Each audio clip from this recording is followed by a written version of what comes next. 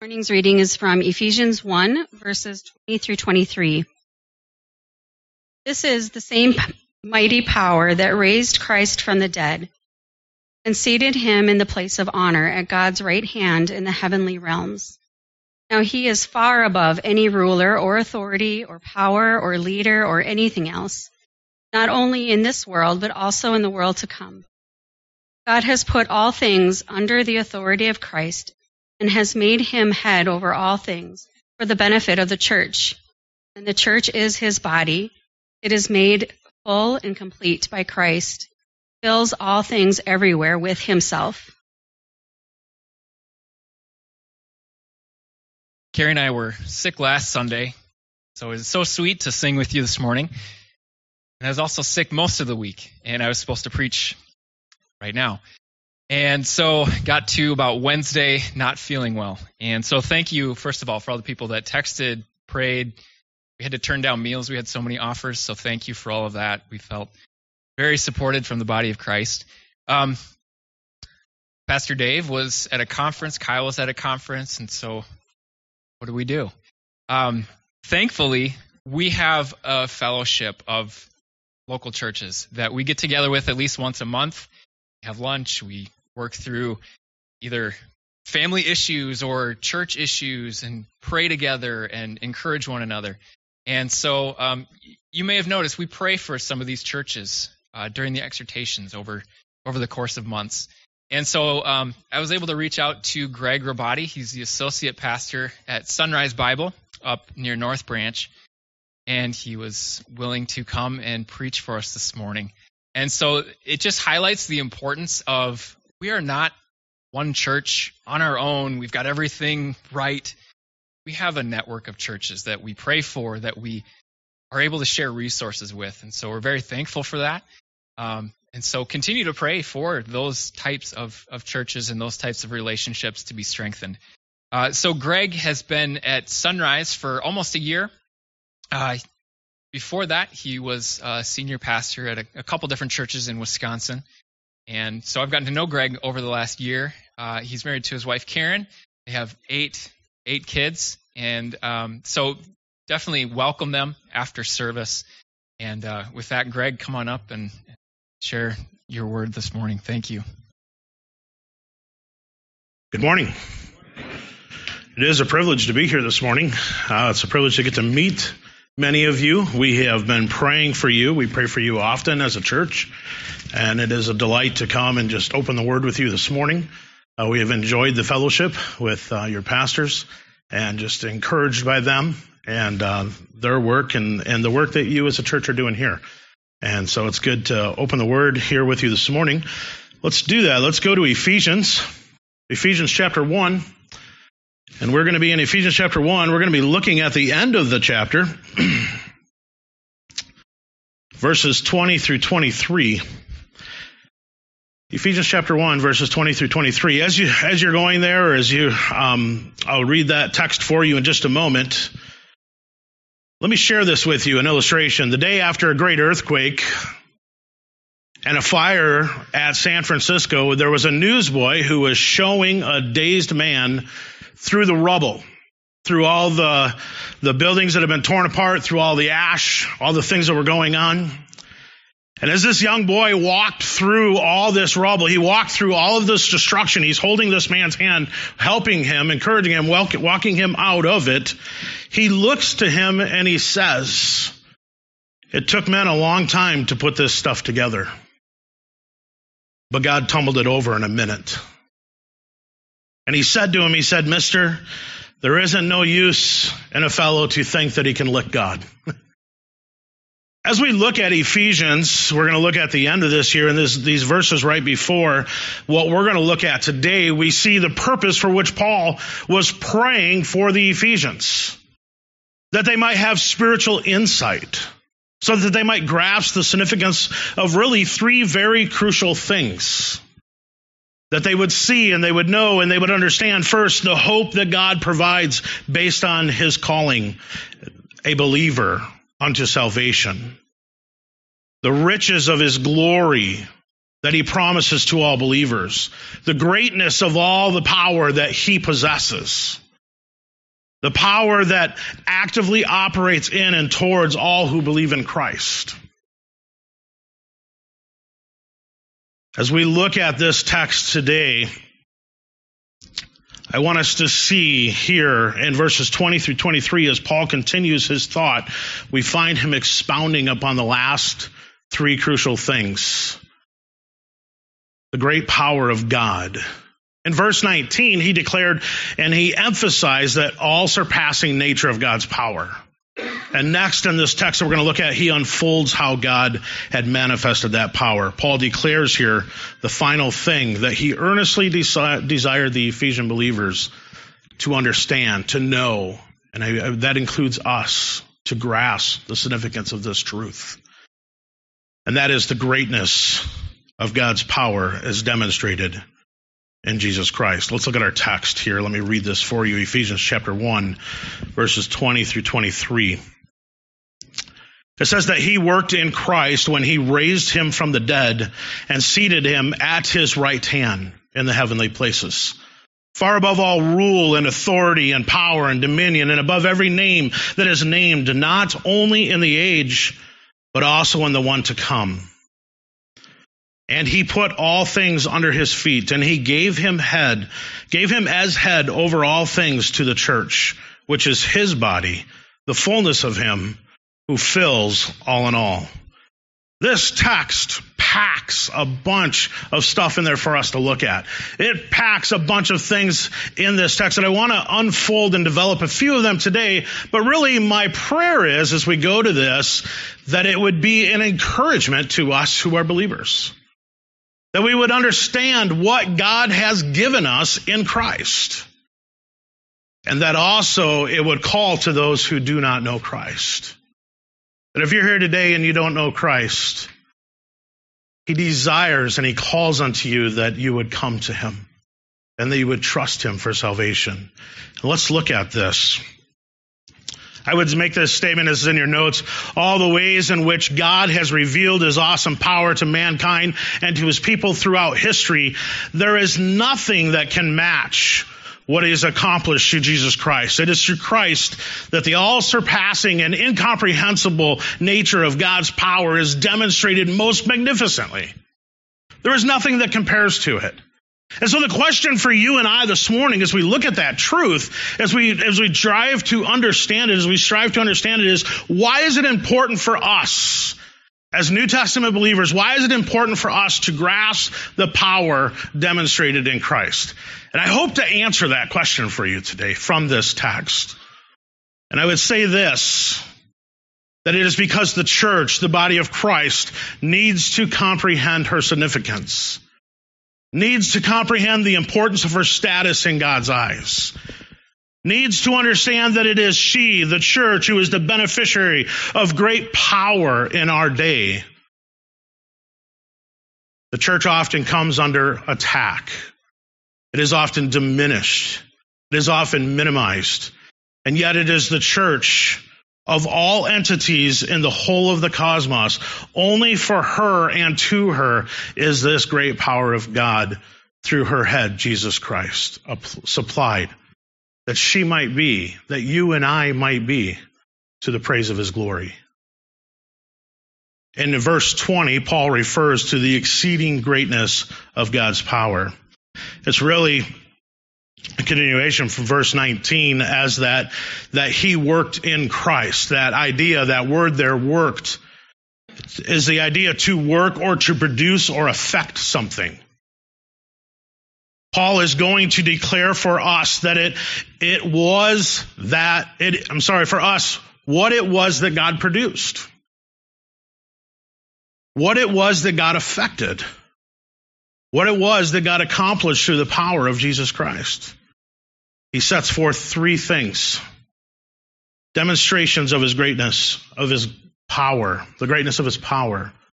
First, the greatness of his power is demonstrated in the resurrection of Christ. We're just coming off of Easter. I know for sure that you heard a message last week on the resurrection. And I know that because I went out and listened to it. Enjoyed it, was blessed by it.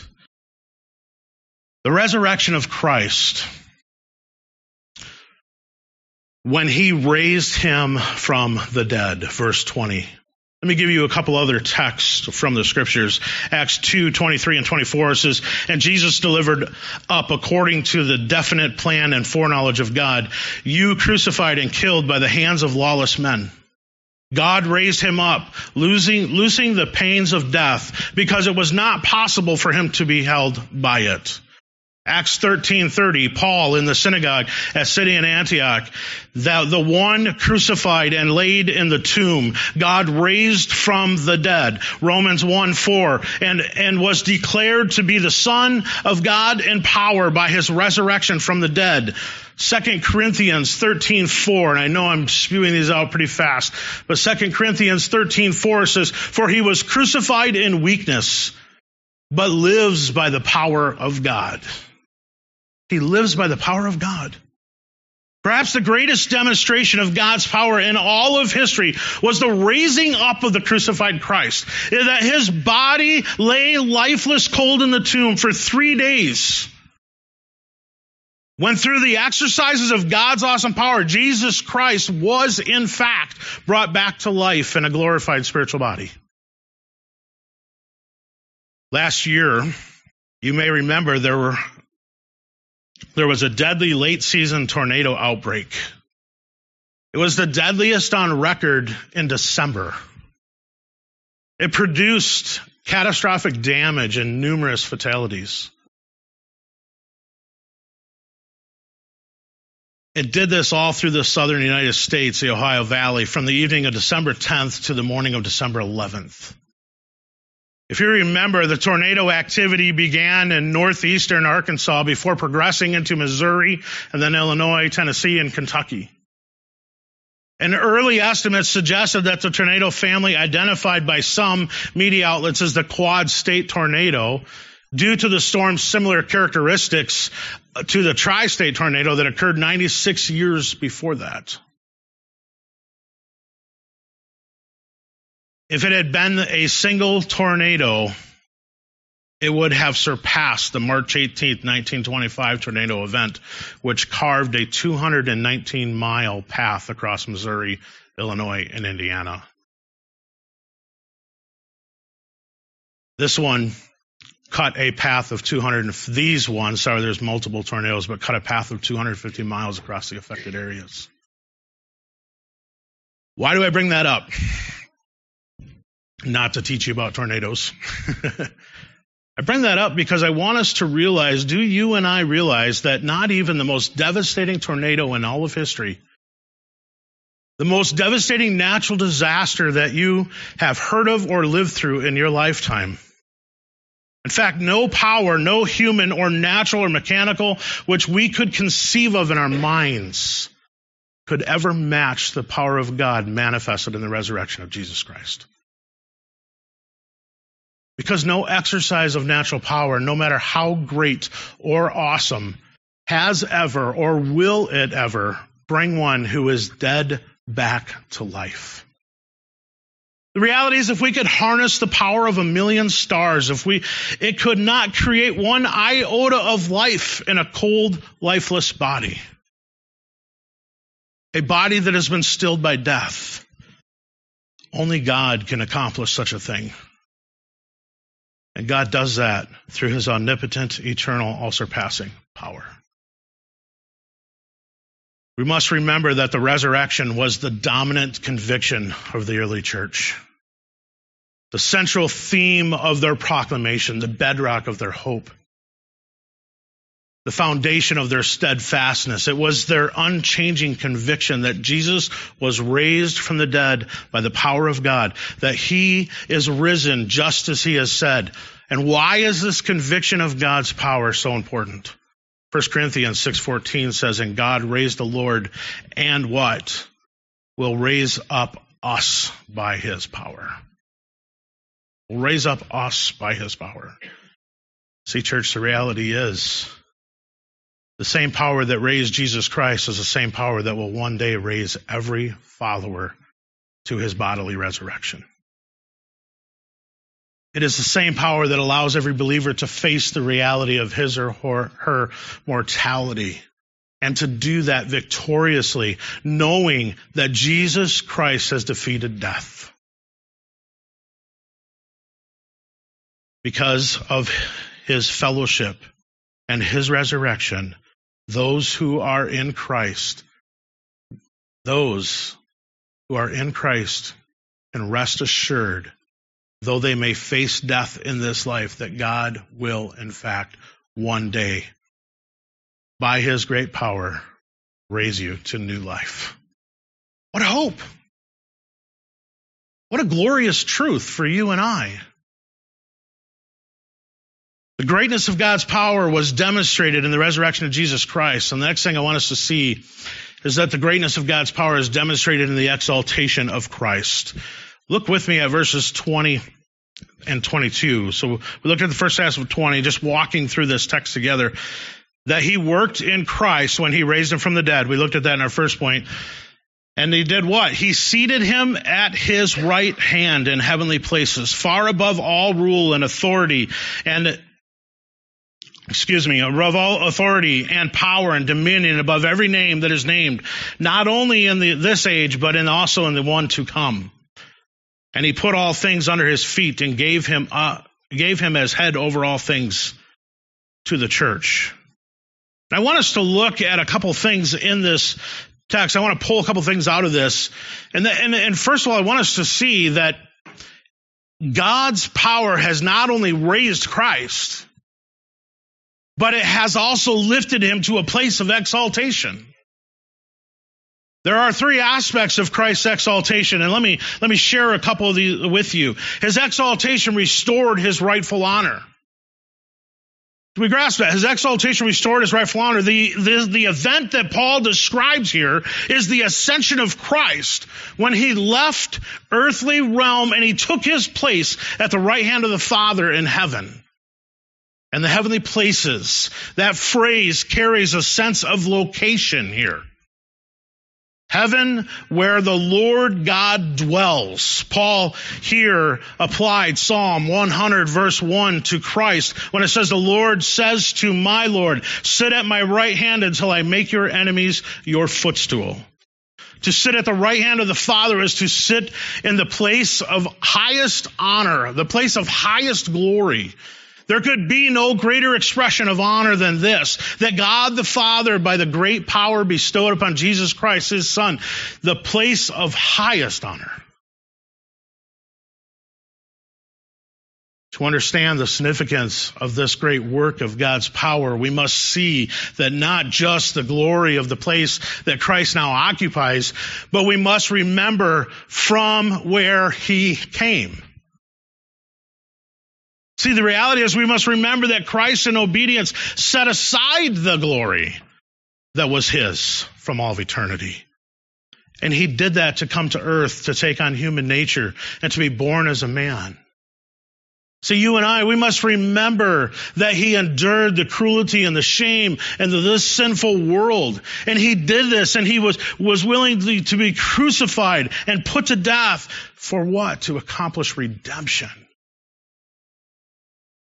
To accomplish redemption, to understand his exaltation, we must remember the thorns that pierced his brow. We must remember the whip that shredded his back. We must remember the spit that was spattered upon his face, the weight of the cross that drove him right to the ground, the mocking words that crushed his heart, the cold steel that pierced his side. And when God, by his power, elevated Jesus to his side, he lifted his Son far above the shame and the degradation and that he had to endure. And once again, he restored him to the honor and glory that was rightfully his from all of eternity. What a privilege to sing of that even today.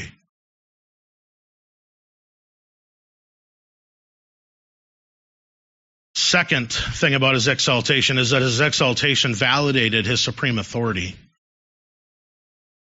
See, God's exaltation of Christ not only set him in a position of honor, but it placed him in a position of sovereign authority. We see this in verse 21. far above all rule and authority and power and dominion, and above every name that is named, not only in this age, but also in the one to come. Far above. That phrase is high above in regard to rank or power. It's a marker of superior status. Just as Paul used a number of similar words in verse 19 to emphasize the surpassing greatness of God's power, he does this again here. He does the same sort of thing, and this time it's to emphasize the fact that Jesus Christ now occupies a position of authority far superior to anything that exists in the universe. Notice what he says in that verse. He's using these similar phrases over and over. Far above all, authority and power and dominion, above every name that is named. And then he says, not only in this age, but in the one to come. Ephesians, let me back up here. With this text, there is some debate to what Paul is referring to when he mentions rule and authority and power and dominion. He could be thinking of earthly rulers and earthly authority, some would say. But in the context here, if we look at the context, what I believe the text is saying is that the heavenly places sets the context for us. We're not talking about earthly rulers and authorities. This is probably a reference to heavenly spiritual beings or spiritual powers. Ephesians 6:12, for we do not wrestle against flesh and blood, but what? It's the principalities of the air. Paul was saying that whatever hierarchy or cosmic, spiritual, angelic powers exist in the heavenly realm, that Jesus Christ is superior to all of them. That he is above and over all of them. And also, every name that is named, not only in this age, but in the age to come. It is reminiscent of Philippians 2, verses 9 through 11. It says, therefore God has highly exalted him and bestowed on him the name that is above every name, so that at the name of Jesus every knee shall bow, in heaven and earth and under the earth, and every tongue confess that Jesus Christ is Lord, to the glory of God the Father. See, Paul, in this phrase, places Jesus above the scope of all power and authority. It is God who by his power has placed him in the exalted position of sovereign lordship. There is no power.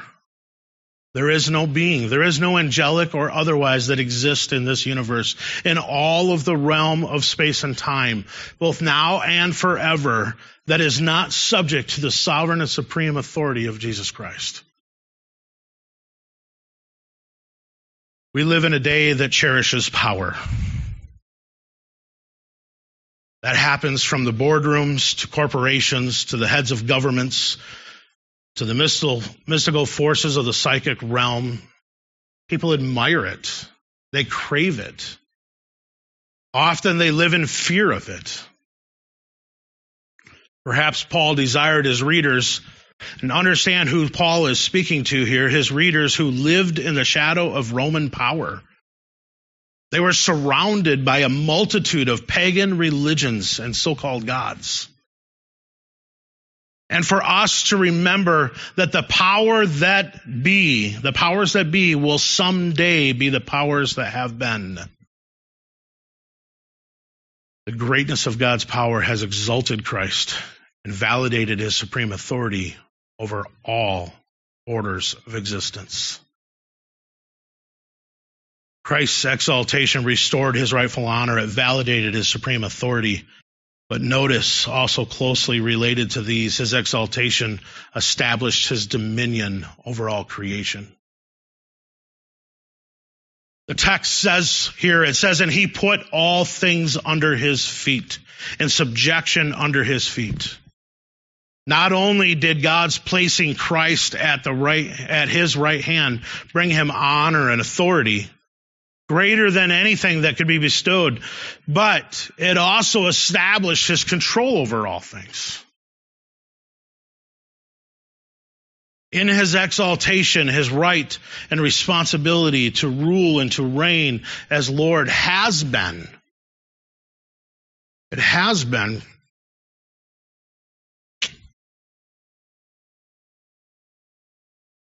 Sorry, I lost my spot here. Honor and authority greater than he could be bestowed. This here, Paul references another psalm here in Psalm 8:6. It says, you have given him dominion over the words of your hands. You have put all things under his feet. That the fact is that not only did he exalt his right hand as responsibility to rule and reign, but he authenticated it. See, in Psalm 8, the psalmist reflected on the wonder of God's creation. The wonder of God's creation of man and the honor that man had been given to rule and to reign over God's creation. Think back, if you will, before the fall. Man had been given the charge to exercise dominion over God's creation. In Ephesians 1, verse 22, Paul applied this principle in its ultimate expression to Jesus Christ. He said, and he emphasized this, that it is Jesus who has been granted by the power of God the supreme authority to rule, to control, and to exercise sovereign lordship over all that exists. The point is this, what man could not fulfill because of his sin, Christ does. Christ fulfills it. God has set him as Lord over everything.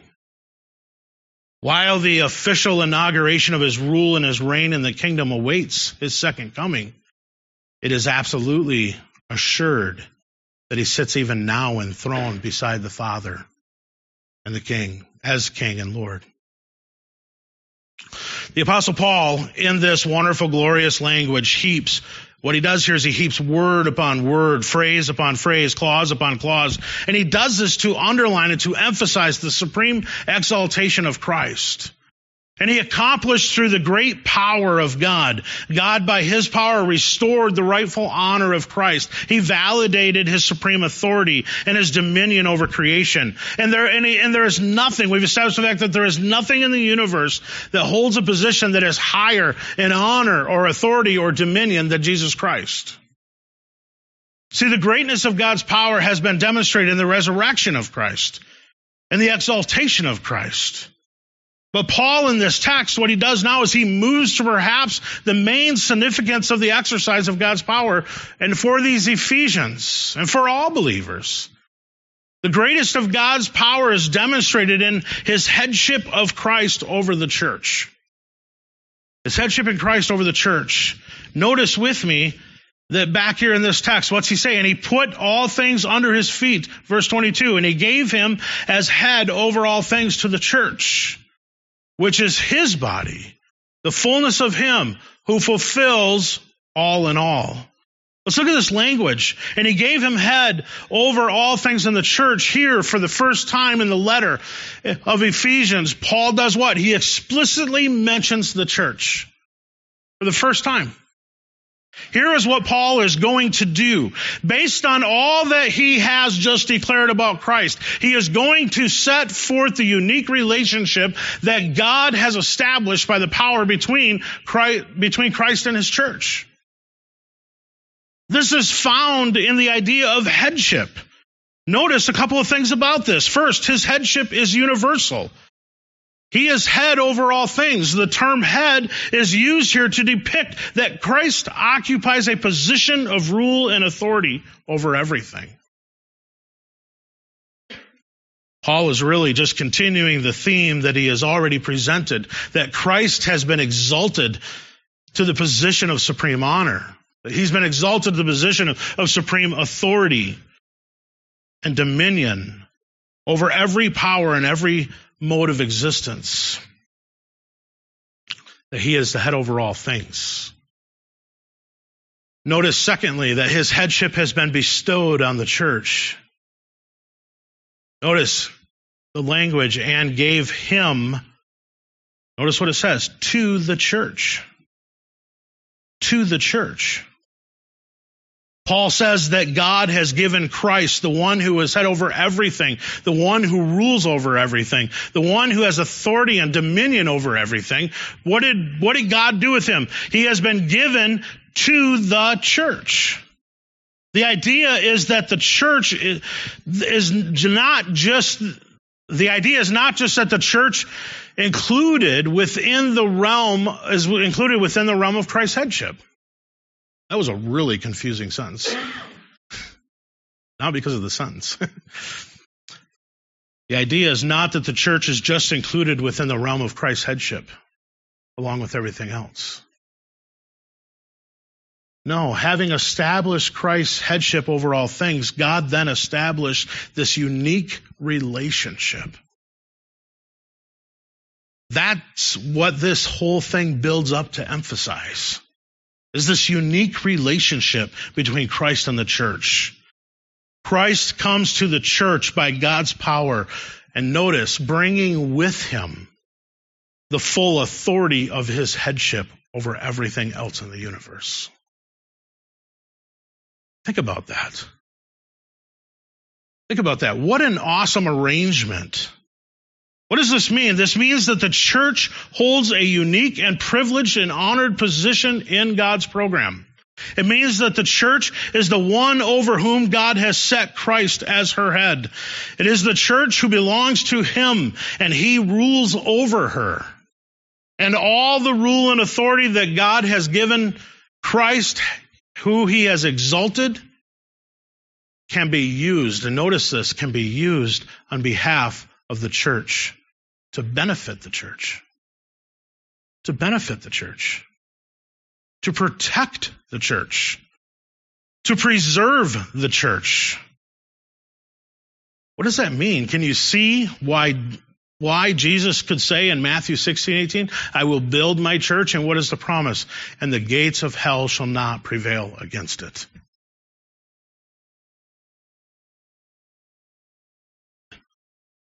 There is no other organization in all of history, in all of the universe, that has the honor of having Christ as its head, except the church. No government, no secular organization, no parachurch organization, not even Israel, if you study that out.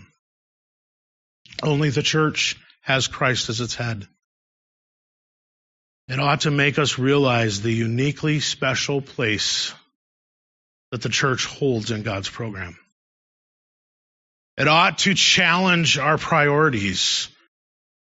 When we diminish the church, when we give it a lower place in the realm of all that goes on, do we realize that we have lowered that to whom God has given Jesus Christ as the head?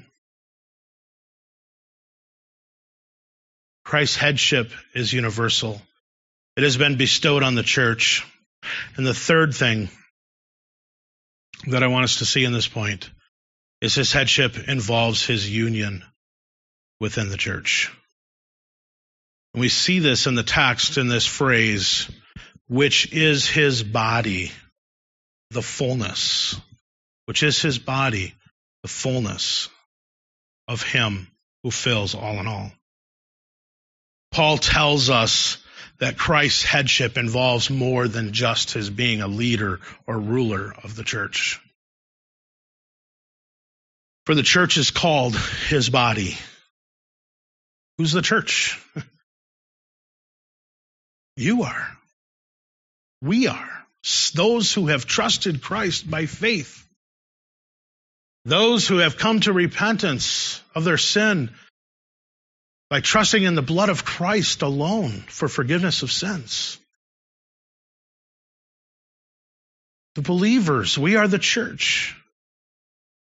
And he tells us that it involves much more than him just being a leader or ruler of the church. For the church is called what? We are called his body. The church is more than just an organization with Jesus as its president or its CEO. It is an organism with which Christ as its head. This means that at the headship, in this headship, God has established an eternal connection between Christ and the church. What are we saying? We're saying this, that the church is a group of believers intimately united with Christ. There is a dynamic spiritual union between Jesus Christ and those who are in him, his body. We see some of what that unique relationship involves in part of verse 23, where he uses the words, the fullness. He says the fullness of him who fills all in all. The end of that text. The idea here is not that the church, his body, somehow fills out or completes Christ. This would imply that somehow Christ is imperfect or incomplete. The thought here is that the church, his body, is filled by him in all of its fullness. It is Christ who gives the church all she possesses. It is Christ who fills the church, fills her with grace and power. Ephesians 3:19 says that you may be filled with the fullness of God. Ephesians 4:7, by his grace, and then in verse 10, Jesus fills the church with all things and following. Verse 10. I would submit this to you this morning, and that is that the church is nothing in and of herself. She is only what she is because of her unique relationship with Jesus Christ as her head.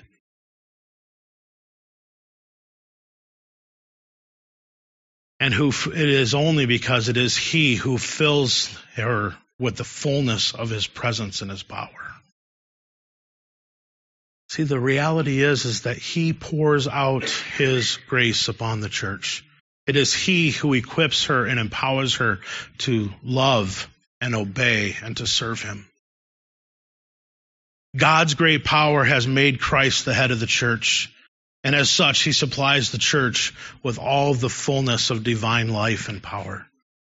It is the church who holds a special place and a position of a special focus in God's program. It is only the church, the body of Christ, as its head. The body that has Christ as its head. As we close out here this morning, as we come to the end of chapter 1, as Paul had been praying and for the Ephesians, we find the Apostle Paul here presenting the manifestations of the all-surpassing power of God that he desired his readers to comprehend and grasp. He desired that they would know them. He desired that they would understand them. That was Paul's prayer. Not just that they would see what the text says, but they would know it and they would grasp it. They would understand it. What does it mean? How does this change my life? How does this change the way that I live this week? That was Paul's prayer for the Ephesians. That is my prayer for us even today. As we've seen, God has demonstrated the greatness of his power through Jesus Christ. The greatness of his power has been demonstrated in the resurrection of Christ. Let me point these out for you. The greatness of power has been demonstrated in the resurrection of Christ. The greatness of power has been demonstrated in the exaltation of Christ that restored him his rightful honor, validated his supreme authority, established his dominion over all creation. The greatest of God's power has also been demonstrated in the headship of Christ over the church. The full weight of his sovereign rule and authority as the exalted Christ is brought to bear for the benefit of the church as Christ is its head. He brought to bear. It is he who fills the church, his body, with all power and provision it needs to serve him. She is his and his alone. She submits to him and him alone. See, back in verse 15, Paul began an expression of thanksgiving for the church at Ephesus. This thanksgiving unfolds into this prayer that they might grasp and understand He pointed them to the hope that they have in him, the riches of glory that lay ahead, and finally to the power of God that works on their behalf. I believe that he wanted them to see the most. What they wanted them to see the most was this. It is the all-surpassing power that God demonstrated in Christ. He wanted them to see, he wanted them to recognize, he wanted them to understand, and you and I as well, to understand. It is the power that has been given to the church through the Lord Jesus Christ. Jesus is the head of the body. It is he who fills the body. It is he who sustains and empowers and equips the body. The church is nothing without him. And yet, if indeed he is our head, and he has supreme authority and all dominion over everything that exists, if that is the case, and the Word of God tells us that it is, should not the church live for him and serve him with great confidence? Should not the church live for him and serve him with the greatest assurance, with the greatest hope, with the greatest joy? My question from this text to you and I would be, how important is the church, the body of Christ, to you and I? Do we realize how important it is to God that God placed the church and the church alone under the headship of his glorious, exalted Son, the Lord Jesus Christ? If you're here this morning and you know Christ, you've trusted him as Lord and Savior, do you realize what God has given us as his church when he made Christ our head? The power to do what God calls us to do does not come from within ourselves. It comes from the power of God through the resurrection of Christ. And as he exalted Christ and gave him as head over the church, the power comes through the resurrection of Christ. The power for you and I to walk in a way that honors and glorifies God tomorrow and the next day and the next day and the next day, as long as the Lord tarries. The power for you and I to glorify him with our lives, that we would exalt him in all that we think, do, and say. If you're like me, there's times and periods in your life where you probably feel kind of defeated in that. Feel like you struggle in that. You waver in that. And yet, in those moments, I find myself trying to do this on my own. I find myself trying to be better accepted. If I could just do this, I would please God. Yet I can't. I fail every time. But God, by his grace, helps me to see that I can rest in him. And that he who raised Christ, he, through that, had the power to save me, and one day will raise me again after death. He will raise me, and I will be with him. It is through that same power that he gives the grace for me to live for him and to glorify him with my life. If you're here this morning and you do not know Christ, the reality is that we see in this text that that power is not made available to you. It is for the church. It is for those who have trusted Christ. But I stand here and I tell you that everyone in this room has stood in that place at one time or another.